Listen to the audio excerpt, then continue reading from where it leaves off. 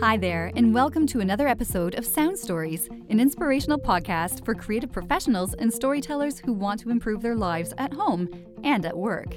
I'm Stephanie Cicerelli, your host and co-founder of Voices.com. It's hard to sum up Tylee Ross's amazing experience in a nutshell, but just to give you a taste, Tylee is a Grammy-nominated recording artist, the co-founder of the East Village Opera Company, a Dora Award-winning musical theater actor, a teacher, a vocalist, a coach, a husband, a father, and probably too many other things to name. But in short, Tylee Ross is awesome, and he's busy. So we're so very grateful that he could join us on the show today to discuss working through a common roadblocks that we all face as creatives, identifying and honing your creative strength. Welcome, Tylee. Thanks for having me on. Yeah, so to kick things off, in the intro, oh my goodness, did I cover all of the various roles that you have? Yeah, I think you covered most of it. I do have a pretty diverse way of making a living, and I think I'm basically just following my interests in all directions. I constantly have new projects that I'm building, but I have a great private voice clientele. I also work at a laryngology center working with pathological voices who are being rehabilitated. Everybody there from worship singers to pop singers to music theater performers to opera singers. And then I work for, I get contracted in for Broadway shows as well. So I will go and work with performers in a show. And in that case, I'm sort of between the director who's requiring something, the conductor or musical supervisor who is trying to get something out of a singer but is not successfully getting what it is they need. So I come in to sort of translate the acoustic aesthetic that is being pursued by the creative team, and translate that into actor-singer language so that we can get out what's required. Amazing stuff in vocology. Tell us more. Vocology is the science and practice of rehabilitating and habilitating voices. So in the speaking world, the hierarchy is you have a laryngologist, an ENT, you have a speech language pathologist, and a theatrical speech coach, say at the bottom. In the singing world, you have the laryngologist is at the top, and then there's nobody really to take the place currently of the speech language pathologist. So the vocalogist takes that role basically of how do you take somebody whose voice is in good shape and actually get them to a heightened level of voice use. So it's a bit broad because sometimes it has implications for speakers and sometimes for singers. But for me, I'm pretty uniquely a singing voice specialist within the vocology field. Well, it sounds like you're working with a lot of wonderful creative people and a lot of cross-pollination going on, it would seem. So one topic of interest of mine and is yours as well is to help those creative people, voice majors in particular for you or performers along the way in their careers. So when you're speaking to someone who's trying to develop their career, would you say that it's better to focus your efforts in one area, as in be known for, a particular, signature voice or a brand kind of notoriety, or is it better to be diverse? Excellent question. And I think that every singer is their own, and I will extend that to every creative, is their own puzzle. As a teacher, you have a roadmap of where you want people to go. And you may have a really good view of where they are on the map, but there's a couple things. One, they might not be where you think they are on that map, and they might not be going where you think they ought to go. So you need to get a really good sense of where are they for real? Are they aware of where they are? And where do they want to go? There's sort of an onboard program that I think performers have, which is just to pursue the kind of success that is out there and obvious in front of them. A lot of people want to become a Broadway star and they want to go until they win their Tony Award, or they want to record their music and they're going to do that until they get their Grammy Award. But ultimately, I feel like people need to identify a thing that they do that's where they can be a specialist. And I actually have them visualize themselves as two things. One is a gambler, and two is as a farmer. So as a gambler, they're kind of a specialist. They're going to pursue this business of becoming a a performer. And hopefully that they're going to succeed, they're going to get the roles that they want, feel artistically fulfilled, and they're going to make money, and they're going to win awards if that's what it is they want to do. But being that kind of creative, you're not really that much in charge of what you do. You can be the very best at all of the things that you need to do, and you can be ready, and you're not going to get hired.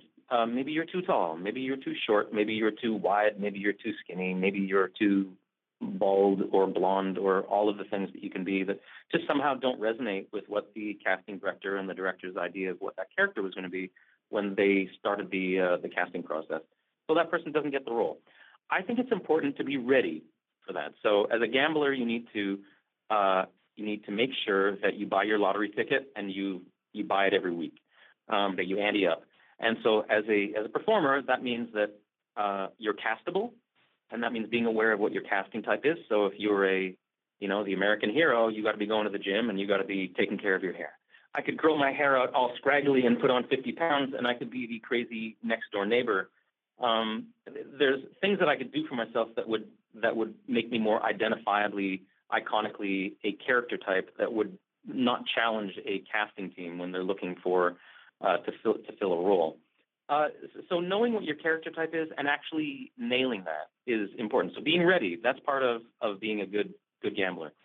Making sure that your audition pieces, your monologue, and your audition book. Every music theater performer has to have a dozen or 20 songs in their book that they're ready to perform at any moment. So being sure that all of your knives in your drawer are really sharp in that regard. Making sure that you've got a beautiful headshot, that your resume looks good, that you've got a good agent, you've got a good manager, that you know how to take an interview, that you audition well, that you know that if you get a part, you're going to be able to do everything with it that you feel like you're going to be able to do. So you already know that you are as good as you can possibly be. And then you sit there waiting. There isn't much you can do beyond that. There's a lot to talk about networking and all the rest, but my feeling is you turn yourself into an excellent performer, and then it can be very depressing for a performer because then you sit and wait for your phone to ring. So that's when I say, okay, you're also a farmer. You've taken care of your gambler side. You've got your lottery ticket. You're ready to go. Now you're just waiting for your number to come up. But that's depressing. And I find that for a lot of performers, and I've got a lot of friends who had everything necessary to become big stars and be extremely successful. And then for one reason or another, their number just didn't come up. So my advice is to also think like a farmer. And you take a look at your metaphorical artistic field and you ask yourself, what do I want to become as an artist? What will be my artistic legacy? If my lottery numbers did come up and I was hired to do the greatest show, like my perfect show, what would that be? What would I like to create? Or maybe your question would be, your end goal question is, what would be my artistic eulogy? What will people talk about when I've left this earth? What will I have liked to create?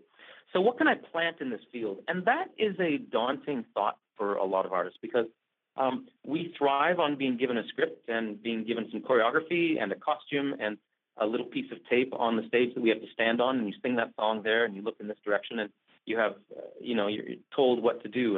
And in that you find creative freedom somehow. But if you then take all of those constraints off and you just say, okay, here's your field, it's your life, and you can create anything you want there. What are you going to plant in your artistic field? And then once they actually get to the point of thinking what it is they might like to do, be it, for a performer, it might be that they want to write a one-person show, or they want to, they also are a songwriter and they want to write some songs. And it's going to be a lot of hard work. And they have to go out into that field every day. They have to plant those seeds. They have to tend to those seeds. They have to weed. They have to water. They have to fertilize. They have to do all those things. They must be patient and continue to go out every day, even if they don't see things poking through the ground yet. They need to continue to plant. They need to continue to harvest and water and tend to that field. And then maybe what they might find is that what they planted is something else is going to grow. And then they might decide to go, I'm going to follow that, because it turns out in my artistic field, my vision actually creates this. So I came out here to become a comedian, but it turns out I'm a serious monologuist. It turns out I'm not funny. I'm profound. And then you must allow for a certain amount of flow, discipline, and play in that field where you encourage whatever is underneath the surface to come out.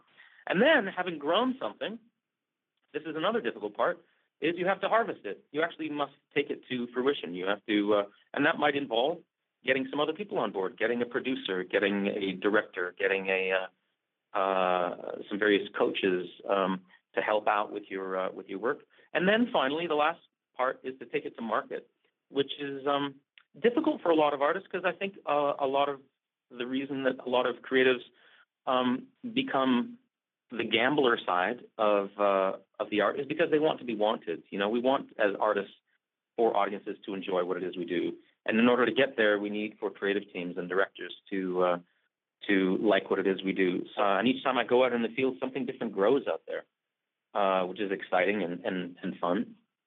But I do find that there is a cross-fertilization between being a gambler and being a farmer, if you will. I'm really extending this metaphor, but I find them apt. Is that as a gambler, you're trying to appeal to the director ultimately, and the producer and the casting person, the people who are going to get you in the door and put you on the stage.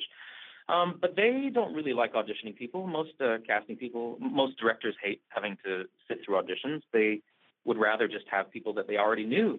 And where do they know people from? Well, because they go to the market and they go to shows and they see people doing their one-person shows. They see people doing comedy. They see people posting their videos online. They see people actively taking their art and putting it out. And the likelihood of your lottery number coming up as a winner increases exponentially if you are also developing your creative self and marketing that creative self in such a way that directors are going to see what it is you're doing. You're finding your own voice, and you're figuring out what it is you want to do in this world, which people are going to want to use. You should just do something, even if it's bad. You don't need to worry about it if it's bad, because even if it's bad, people are going to be astonished that you did something, because most people are waiting around to be hired. So if you actually go and create something and put it up for people to enjoy and say, I did this, people are going to celebrate it. And then in the process, it'll become better and better. I love all this. It's basically you need to be prepared in order for that opportunity when it comes up to actually come to fruition. So I know we've talked a little bit about this before on the show, just about, you do like preparedness when combined with the opportunity will result in something wonderful. Now, you did mention something else in here, and it's the idea of artistic freedom. And to some people, this can be really scary. When you're working with your students, how do these students perceive the idea of artistic freedom? Is it scary to them? And then how do you help them to overcome that? That's a tricky one. Artistic freedom is an interesting conundrum. I think it's really important for people to take artistic freedom, but to each person in the measure that they are temperamentally set up for it. There are some people who are rebellious and really want to cast off the chains that bind them artistically. And there are some people who really want to conform and will find beauty and freedom and a sense of being self-actualized by conforming musically. And I think that's both paths and all, it's not even binary. We find ourselves probably somewhere between being really rebellious and being conformists. And you can, I think you can split that arguably between being an artist and being an entertainer. I think an entertainer more is, trying to do what it is the audience wants. And I know a lot of artists who will gauge their own success by, did that go over well with the audience? Did the audience like it? Did I sell a lot of tickets? For me, I like quite a bit of artistic freedom. When I was younger, I was very happy to sit quietly in a rehearsal hall with all the creatives and act when I was pointed at and told to go. Now I'm a bit of a curmudgeon. I have too many opinions. I've done far too many creative projects to sit happily silently, although I will sit silently because I know that's the gig of the performer when you're hired to be in someone else's piece. And it can be relaxing, too, just to go, you know what? You do what you want, and I'm just going to observe how you create. And I do find myself, I do some workshops, and workshops are development workshops for new plays. So these aren't workshops that you take for your self-development, although I do take them for my self-development. I'm actually a resource actor and singer for new shows that are being developed for Broadway. And these are a lot of fun. They're kind of high pressure because what happens is you have a week or 2 weeks, as much as a month, of rehearsal for a new show that has never been performed before. But you've got the creative team, and you've got the producers, and you've got the writer and the director and the composer all in the room. And they're sitting around really, you're in the forge, they're really trying to see what the show is. And every day you come back from lunch and there's rewrites for your script, and you have to put in, 20 new pages and take out 20 pages. And then there's a new song or there's a cut to a song and you have to switch these pages around. I find that very stimulating, if only just to overhear what these brilliant people are doing creatively. But in that case, I have to really tame myself. I'm not there as an artist. I'm there as a resource for them, and I'm there as for myself. I'm there as a student, just to be mentored, although they don't realize they're mentoring me. But I just want to see how these great artists work, And I'm lucky, working at in the Broadway sphere. I get to work with some of the very best in the business at the height of their careers, and I get to see how they work. So that for me is, I find myself both. I have to constrain myself and be the good soldier, if you will.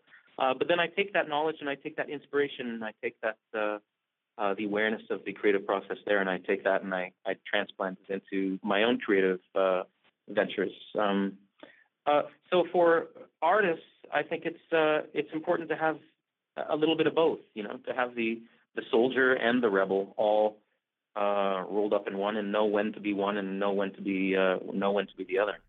Exactly. And to be laser focused on an end result and to be fluid, both important. When you're working with other people, you have to be open to what their styles are. And also, if it's not your one man show, then it's somebody else's production, and you got to kind of fall in line with some of that too. So that's awesome. Now, I want to switch gears a little bit here and just talk about something I know you're really, really passionate about. And so am I, as someone who's come from a vocal background and really loves their instrument and understanding it. So, I want to take the idea of visualization from the figurative to the literal, because I know that you've just created a really interesting piece of video content. Can you tell us more about what you've been working on? Yeah. So I was really fortunate, and I continue to be fortunate. I worked at a laryngology center, and it's a very science-based center. It's a voice care center, the Langone Voice Care Center at NYU. And there are some speech-language pathologists there who are really active in research, and the laryngologists there are really active in research. And they have access to an MRI after hours. And MRI is the magnetic resonance imaging. It's kind of like for those people who don't know it, it's kind of like an X-ray, but it uses magnetic resonance to see through images. But instead of seeing the whole three-dimensional image, what you get is a thin slice, just a thin plane of an image. And in fact, once the MRI is complete, you can actually scroll through the three-dimensional image plane by plane. So what it meant for me was the technician from Siemens was wanting to learn how to and better calibrate the machines. They're really squeezing a new function out of the existing MRI machine of getting moving images out of an MRI, because up until now, basically what you've had is static imagery that you can get out of these machines. And so I was used as a guinea pig, and my agreement was I get the video from this session, then I'll go and lie in this MRI machine for a couple hours in the middle of the night and do what it is they want. If I can, I just wanted to see what is going on in my vocal tract. I spend all my time visualizing what's going on inside and helping my students to visualize what it is that's happening. And I've had as a teacher more than as a singer, but it certainly helps me as a singer. But as a teacher, I have to understand physiologically, biomechanically, what is actually moving in the body of the singer. And it's all really, mostly I should say, invisible. It's all the inner spaces of the vocal tract, and the vocal tract basically starting at the vocal folds in the throat and moving up through the pharynx, the back of the throat, and then coming out the mouth and the sinus when the velum is open, to be a little technical. So I have to be very sensitive to what's happening in there, but we don't really have evidence about what is actually moving and how they are moving. So I wanted to get in this MRI machine and audition, if you will, what it is I think I'm doing, and compare that to what it is that's actually happening. So I was able to get in there, and I spent a couple hours singing in the MRI, and I was given that footage, and I put together a 4.5 minute video of the footage showing myself in profile in video, and then I cut into the inner world of the vocal tract shown through the MRI. So I call it Singing in the MRI is the name of the video, and I sing the end of Nessun Dorma, Puccini's aria, and I sing that in 4 different vocal styles. And you can really see the different shapes that the vocal tract needs to contour and posture itself into in order to actually do these different vocal strategies or vocal styles. And I certainly there's no hard science in it so much, because there's no blind study. There was no other singers in the room. We just had one shot really with me doing each one of these things. But what we can definitely say is that things are moving, and moving differently from style to style. And I'm going to continue with this study. I'm going to get a range of singers into the MRI to sing, and I want to do some comparative analysis of what is moving, and can we start to objectively say what is moving when we're in the vocal tract, when we're making these changes in vocal styles and vocalisms, if you will, different vocal aesthetics. How are we doing that? How is the tongue positioned differently? How is the velum? How is the jaw? How are all of the movable parts of the vocal tract? And you can say that the entire vocal tract is movable. It's an extraordinary piece of an extraordinary instrument. We are an extraordinary instrument, each one of us. I agree. Yeah, I watched the video. It was amazing. And I loved how you could actually see the tongue and how it moved, or the soft palate and how it would, be elongated and raised. But there's just so many amazing, oh my goodness, being able to see inside the human body is amazing. But to know how your instrument works, to better understand how those words and the colorings come through, and just the various styles you went through. People will definitely need to watch this. Just check our show notes. But obviously, Singing in the MRI is the name of the video by Tylee Ross. But yeah, pharyngeal voice. I'm sure that was in there somewhere too. Can I add one other thing that's been very inspiring and transformative to me is becoming a father. I have a beautiful 4-year-old son who is just the absolute light of every moment of my life. And I've found, when I was a younger person, boy, did I ever want to become famous. And that was my driving force. I just would have done anything and been in anyone's show and done whatever was required. And I didn't care what it was. I really wanted to succeed and to have people say that I was great. That was my motivation. And then I wanted to satisfy myself, having had, a certain amount of success and been other people's walking, talking actor on their stage. I wanted to create my own work and plumb the depths of my own soul and figure out what was in there artistically. And of course, somewhere along the way, reality hits the road. Whatever it is you're plumbing for has to actually find its feet in the world, and it turns into whatever it's going to turn into. But I find as I'm creative now, I find myself asking the question: How is this relevant for the world that's being built for my kid? And I feel like as a young person, we just want to succeed. Maybe as a young person, but as a developing artist and creative, we become really hypnotized by and mostly out of necessity. But how do I monetize this? How can I get somebody to buy this? How can I get somebody to endorse this? How do I get an advertiser to get on board of this? And we become really obsessed with that. And I think it's an important time right now in the world, and for me personally, to do work that I think is relevant for art's sake, for humanity's sake. What can we say? What is the message? These things.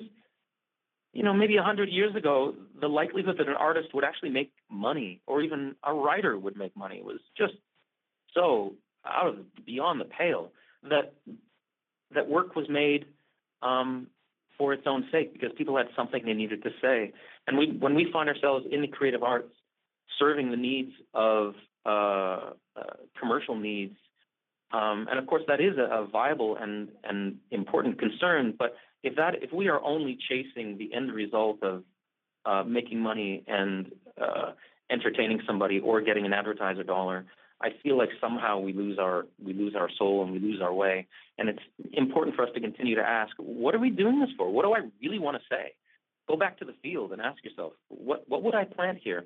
And what can I plant that will benefit the generation of my children and their children? And that's been a really important force for me and consideration for me as I create now in my life. Well, so eloquently said. Where can people go to learn more about you, Tylee, and get connected? I have a website, TyleyRoss.com. I'll spell that because it's an unusual name. Tylee, TyleyRoss, voice.com. And then through there you can go to visit my videos up on YouTube. I've also got a few albums up on iTunes, Spotify. Under my name as Tylee Ross, I've got a few singer-songwriter albums. I've got 3 albums with my group, the East Village Opera Company, and another album with another group that I have called Aria Electronica. So people can hear me there. And if you're ever in New York City, I coach voice here too. Oh, that's amazing. Well, thank you so much for being on Sound Stories, Tylee. I can't wait for everyone to hear this episode. Thank you so much for having me. Thank you for tuning in. And if you haven't already done so, I'd like to invite you to subscribe to the podcast on iTunes, as well as give us a rating. We love hearing from you and gathering your feedback. Once again, I'm your host, Stephanie Ciccarelli, and I hope you can join us for our next Sound Stories podcast.